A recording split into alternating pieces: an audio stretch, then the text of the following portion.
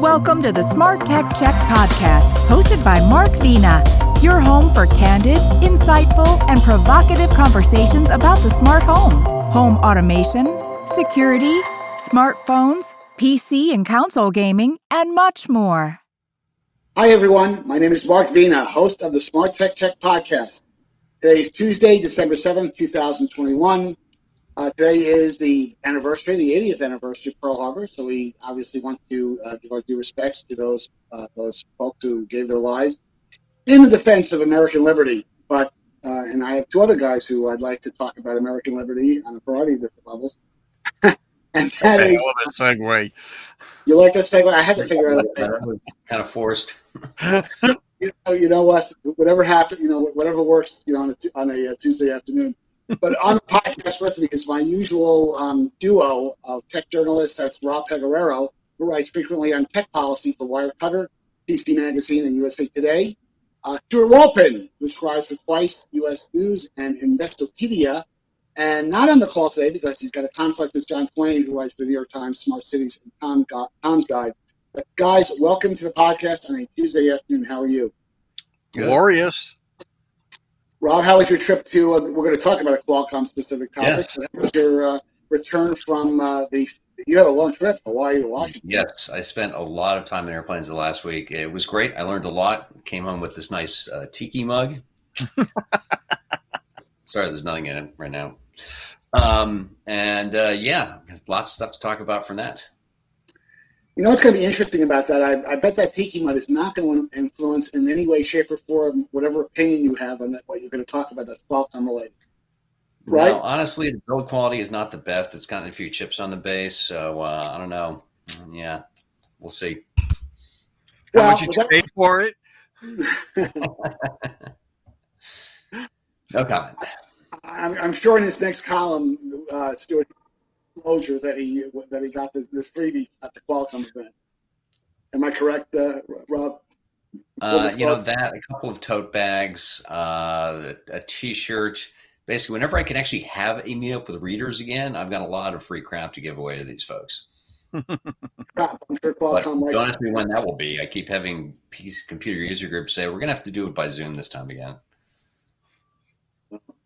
Oh, I'm still a little bit nervous about CES, but that's another topic. I'm getting heebie-jeebie feedback from different companies whether they're really going to be there or not. So that's for another podcast. But let's bring up the topic I want to tee up today, and that is, Stuart, you brought this one up, and everybody's kind of talking about this Disney Plus documentary, The Beatles. It certainly got a lot of attention, and they haven't done one on Barry Manilow, but I'm waiting for that to happen.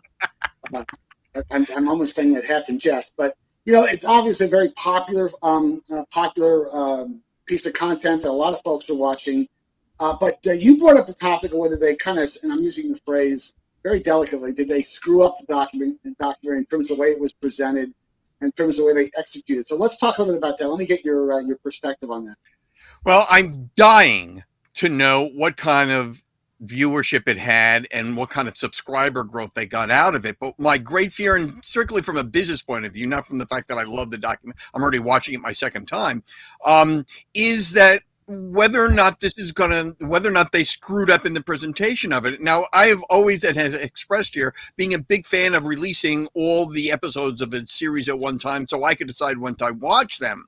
But given that this is a one-time event, and given that people can tune in, get a free trial or get 1 month's worth, watch it and then drop it, I just didn't understand why Disney didn't create a 8-part, 1 episode a week series to cut down on the churn and to build, not excitement. I don't think it needed any more built-in excitement necessarily, but to try to stretch it out and to pick up those users or those new subscribers who might otherwise just pick up Disney Plus for the time it takes them to watch it and then to drop it again. My guess is, and I'll ask Rob to chime in on this, my guess is when they do the modeling of this, that, a one-time charge just to watch the documentary versus, just let people do the churn and burn thing where they sign up. And there's probably a lot of people that dropped it, during the free trial. but the remaining people who did sign up probably exceeds the number of people they think would have paid for it separately in a one-off. But I could be wrong about that. But it's an interesting question. And the other part of it is that Disney, I don't know that they came in quote unquote late necessarily, because obviously this was not obviously, people don't know, it was originally intended to be a 2-hour theatrical film, and then they decided to do a much longer thing. So it may have been Peter Jackson's decision on editing and how he edited that he didn't want it to be anything other than it was him being the man of the bloated trivial trilogies. But it just seemed to be a missed opportunity for Disney, which has been having trouble getting new subscribers. Once everybody rushed in, it sort of just sat there once they had their sort of built-in audience. And this was an opportunity to sort of grow their audience and hopefully hold on to them. And I just thought that they sort of missed an opportunity by not stretching this out a little more. Rob, your thoughts? So I have to confess, first of all, I have not seen it at all. It is a rather long production, and not really of my generation per se. But it's wow. I've been waiting all day to say that. 7-8 hours. That's a lot to take in. About 7.5 hours. Yeah. Yes, even by Peter Jackson standards. I will say, if Disney Plus is smart, shouldn't they be dropping a new the next season of The Mandalorian just in time to catch the people who signed up to watch the Beatles and therefore start that treadmill?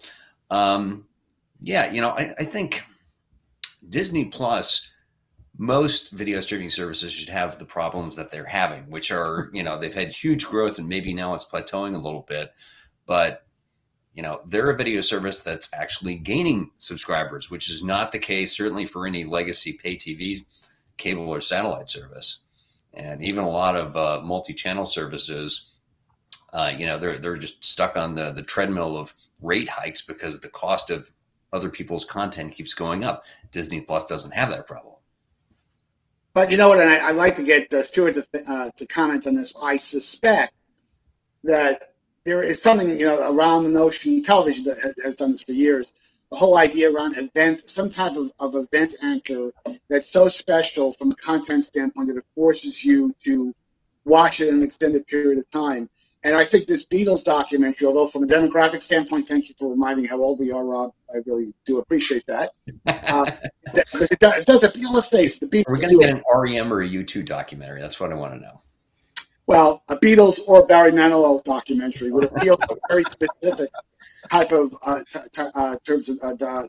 demographic, and but I do believe that that you'll start to see other, I think, streaming services they'll kind of coalesce around every year in their own special space where they play. There's something that's so important, so significant that if you're not subscribing to the services, you're compelled to subscribe to it. Though I don't know, that's hard to do, whether it's some type of live action sports thing, which is obviously television is known for, or whether it's a piece of content that just drives people. I mean, in the old days, now I'm dating myself, look at what The Sopranos did for HBO.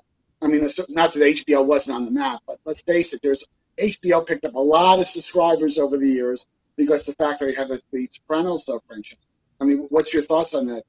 Well, I mean, I think The Sopranos is a different case, and Sex and the City is a different case for HBO. And the same thing with us shows that sort of anchored or really blew up some of the other networks is that there is going to be a second season of this, of Get Back, unless Peter Jackson decides to put together a video version of Let It Be. And since Rob hasn't seen it yet, there are very few complete versions. Break up or something at the end. Say that again? Don't tell me the band breaks up at the end of this. Spoiler alert! But the only other opportunity is to release some sort of video album because they have complete takes, and for some reason, this, as long as it is, they only have 1 or 2 songs that are complete takes of songs that are actually appeared on the album, and they have all the footage of all the complete takes for that album, with the exception of Across the Universe. So there may be, but other than that, there really is no follow-up season. So there's nothing it's not an anchor. And the way The Sopranos was. The Sopranos was an anchor. You can come back to, oh, we've got season 2 of The Sopranos, or season 2 of Sex and the City, or or whatever it happened to be on whatever the channel it is, or The Mandalorian for Disney Plus. Or I have read that Disney is investing a lot heavier now in original content, because you can only exist on pre-existing content for so long when you're battling against Netflix and Amazon and Apple. But I don't think that Get Back is an anchor the way that The Sopranos was for HBO, simply because there's no second season. And that's why I was a little surprised that they didn't try to stretch it out. So maybe midway through episode 4 of Get Back, now we're starting season 3 of WandaVision, or season 2 of Mandalorian, or whatever, what have you.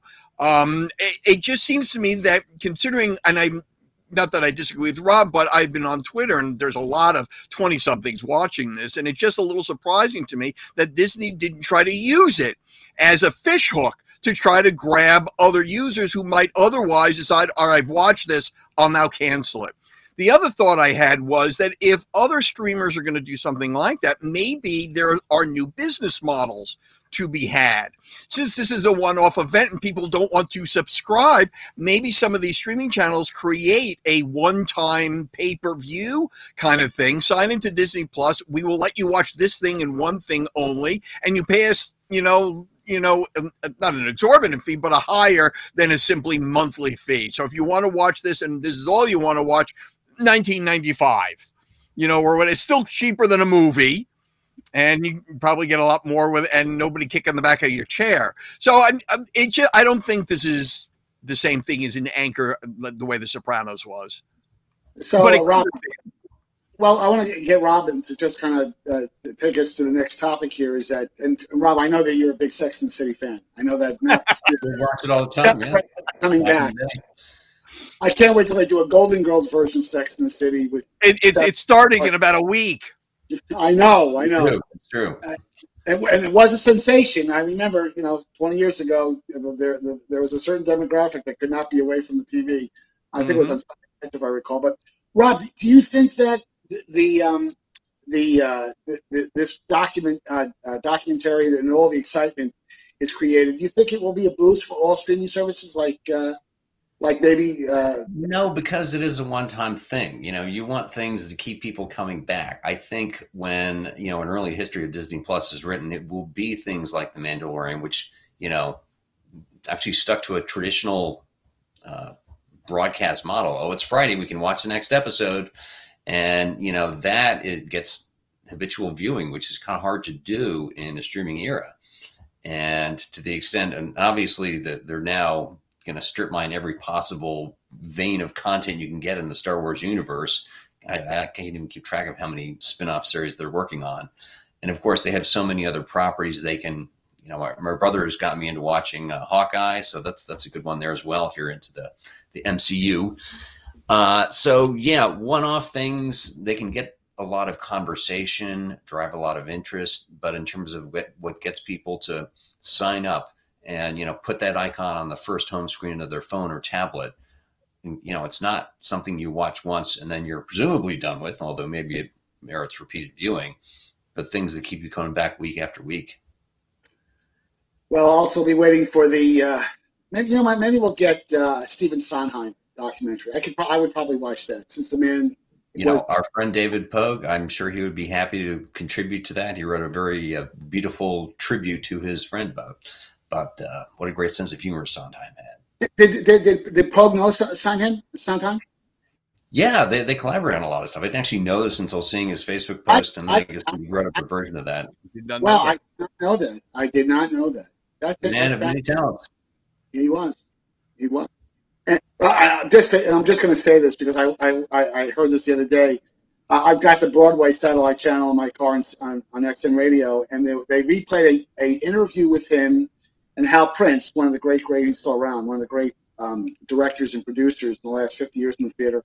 An interview that Sondheim and Prince did back in 1969, right after Hair came out, and it was very apparent that Sondheim was not a big fan of Hair, and he didn't think that rock and roll would ever play a significant role in future Broadway scores. He just thought it was kind of a one-off type of thing. I thought that was fascinating. I had to say that because I thought it was a side there. But let's go to the next topic, and this is going to go right to your visit and your boondoggle in Hawaii. Hey, there's good places for boondoggles and there's bad places for boondoggles. Hawaii's not a bad place for a boondoggle, but they did announce always on camera vision for their smartphones. Now you were there, you heard the pitches and the presentations. I imagine this, to me, without knowing a whole lot beyond some of the coverage that I read about it, seems like there's a lot of privacy concerns that I would have. But let's talk about what the vision is, and I'll let you jump into it, Rob. So the always-on camera is a part of the sales pitch Qualcomm made at its Snapdragon Tech Summit on the Big Island of Hawaii. I have to note up front, they did cover travel costs, airfare, and lodging for myself and most of the other reporters and analysts who were there. That said, I did not come away too impressed with this. The idea is that a phone that is built on the Snapdragon 8 Gen 1 chipset will always have the front camera on, but not in the sense that it is buffering video or, capturing a picture every 10 seconds or whatever.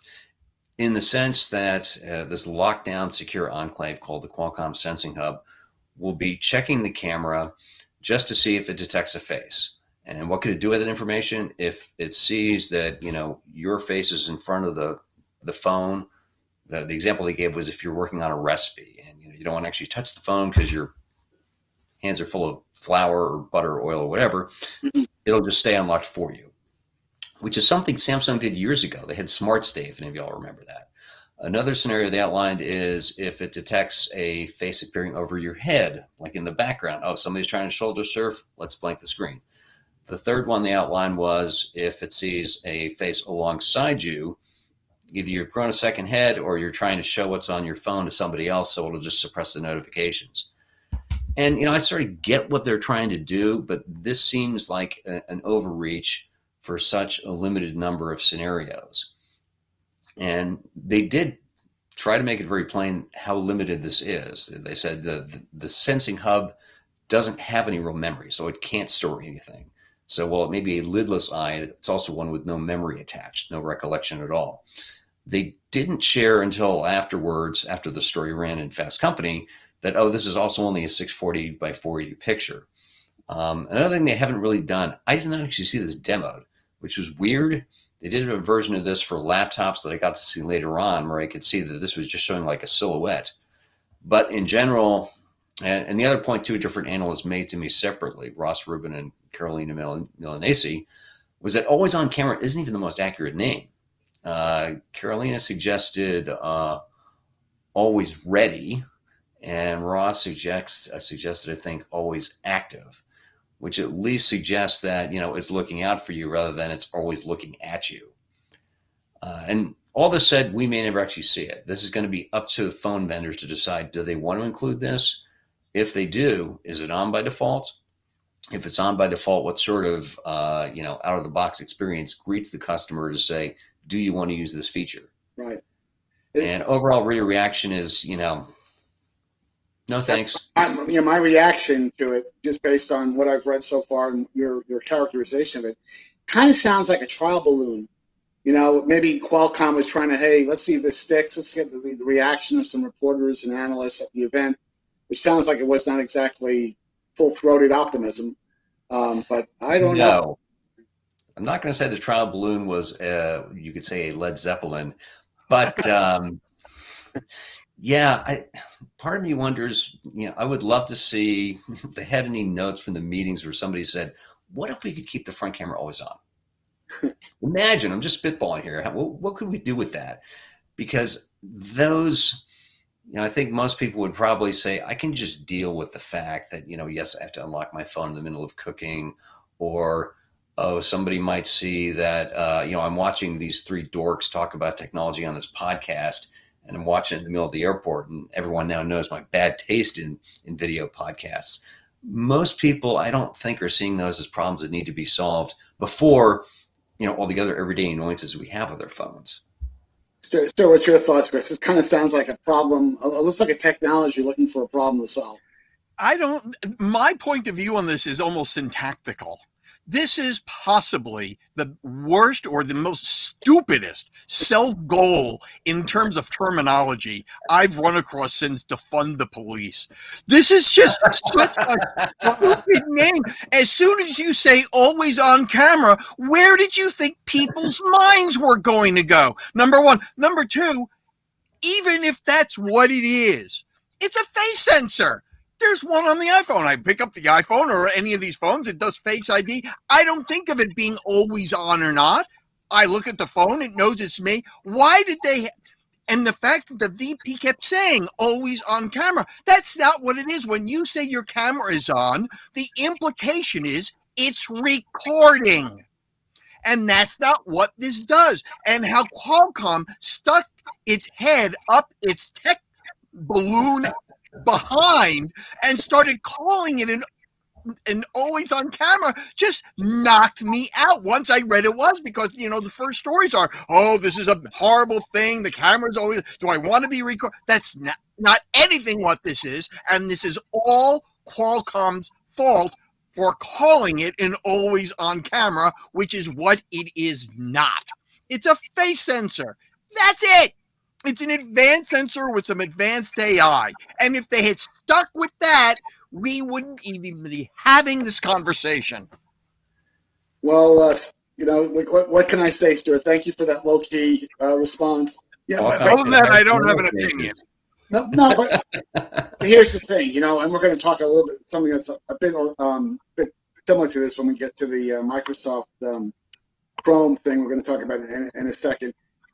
Technology companies do this from time to time. They come across something that's kind of cool, kind of interesting.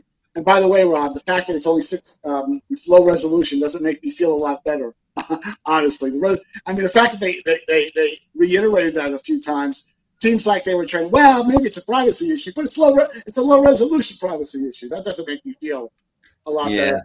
I can't fathom myself. Did people laugh when they hear that? When it was being presented, were people chuckling, saying, you got to be kidding me? Not so much chuckling, but I can definitely tell you the reaction, even in the sort of embargoed preview, the questions right afterwards were really skeptical. Like, yeah, really? Can you walk me through this one more time? Well, let's hit the next topic, because obviously this one, I have a feeling I know how people are going to react here. Let's talk about, and I'm being a bit melodramatic here, Microsoft playing dirty. And I did notice by this myself is that Windows 11 will prompt you to stop you from downloading Chrome. You can still download it, of course, but you have to overcome, a couple of dialog boxes. And, Chrome is incredibly popular. Edge, obviously, because Edge comes with the new Edge comes with Windows 11, is quite popular as well because it's embedded. But, Stuart, what is your quick take on, Microsoft, being very proactive in trying to stop people from downloading Chrome? Do you have any thoughts on this? This is almost worse than the always on camera thing. Again, this is another self-goal. Is there no corporate memory at Microsoft when they got hit by the Justice Department over tying Explorer and cutting out Netscape from Windows? It's like, how short is your memory? We are not talking about this. It's a long time ago. Now, what they're really doing, and I think they've sort of crept up to the edge without actually going over the legal line, because they're not really trying to stop you. It's more like discouragement. Oh, we have something. It's essentially the messages that you get are, our browser it's built on the same platform. It's much better than Chrome. You really don't want Chrome. It's not saying don't do it. It's not stopping you. It's just sort of saying, well, we're just as good, if not better, and trust us, not Google. So but the fact that Microsoft got raked over the legal coals for this once already is, again, this is just such a self goal. No, I'm surprised as well, honestly. This falls into the department of when they were talking about this 8 months ago before they implemented this. What could have the old Microsoft, I'm sure, would not have gone as far. This just seems to me a very, very aggressive stance. Again, they're still, I guess, an inch above the line because they are not stopping people. But I think there's a lot of ways they could have educated people on, hey, before you download Chrome, let me force you to watch a video for 3 minutes that shows you how wonderful Edge is. But by no means don't. It's just so ham-fisted. Rob, what do you think, Rob? I'm thinking of that line from Spinal Tap. There's a fine line between clever and stupid. Yeah. And like Microsoft, this is not like the days of Internet Explorer, and that Edge is actually a legitimately good browser. It has that great compatibility because it is built on the same Chromium engine as Chrome. Yes. But it has built-in privacy protection that Chrome does not offer and really can't offer given Google's ad business. And it's not they've added memory hog. It's the memory hog that Chrome is. Chrome is a big memory hog. Yeah, and thoughtful features like vertical tabs, a new way to do the interface, which makes sense for a lot of people. The finding if there are coupons for something you're shopping for, that's a good idea. That's creative. And the fact that they have versions of this for iOS, for Android, for Mac OS, and so you can synchronize your browsing between all those three.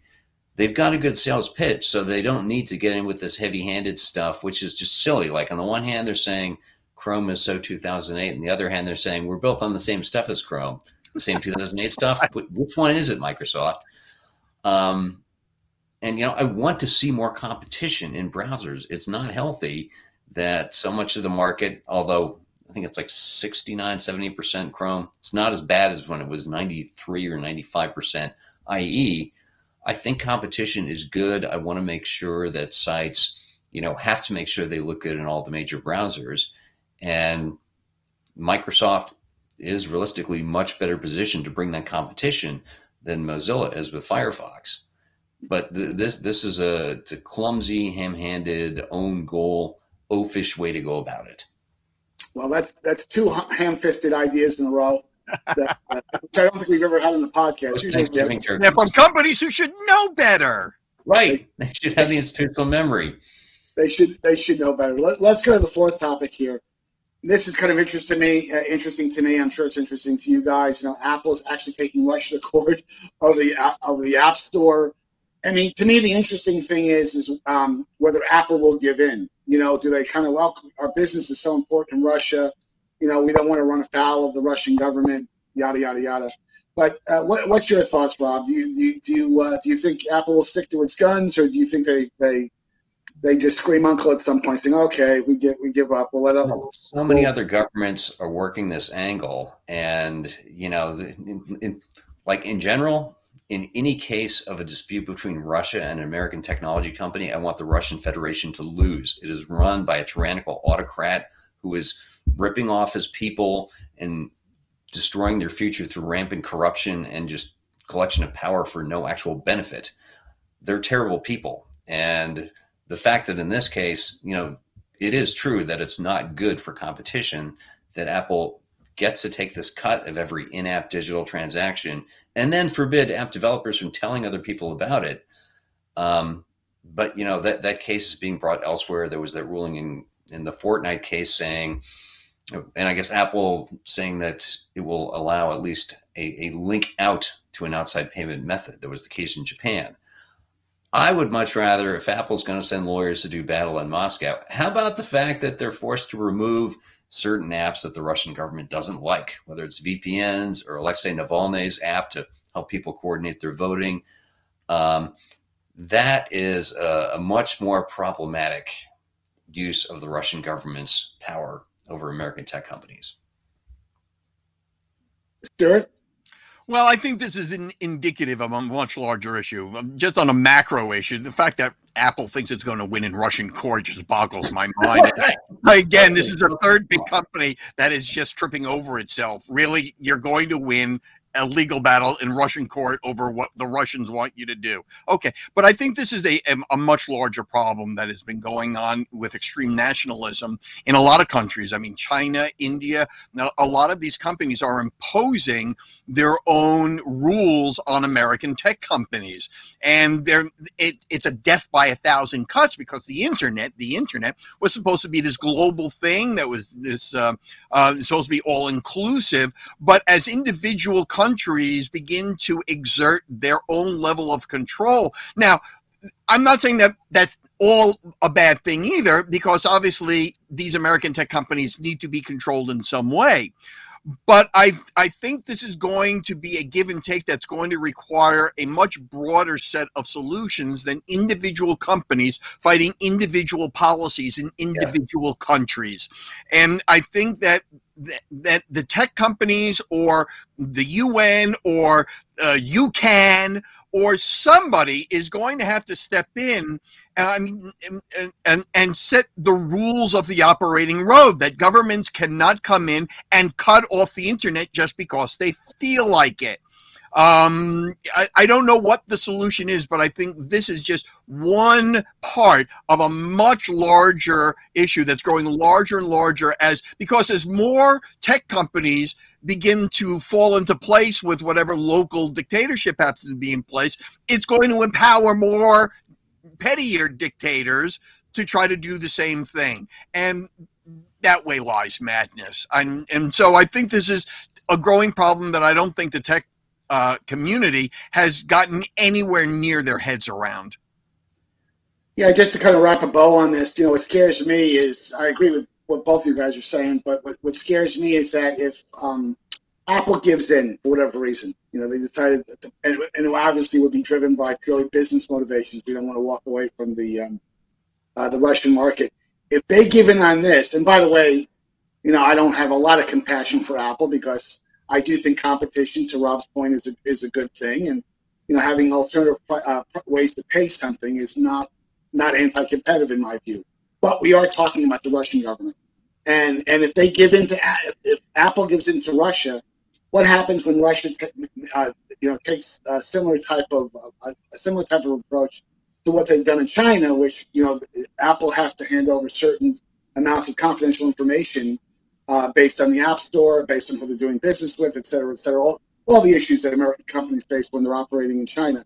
That could happen, and I just don't think that would be a healthy thing for the marketplace. Rob, I'll let you kind of sum this whole thing up.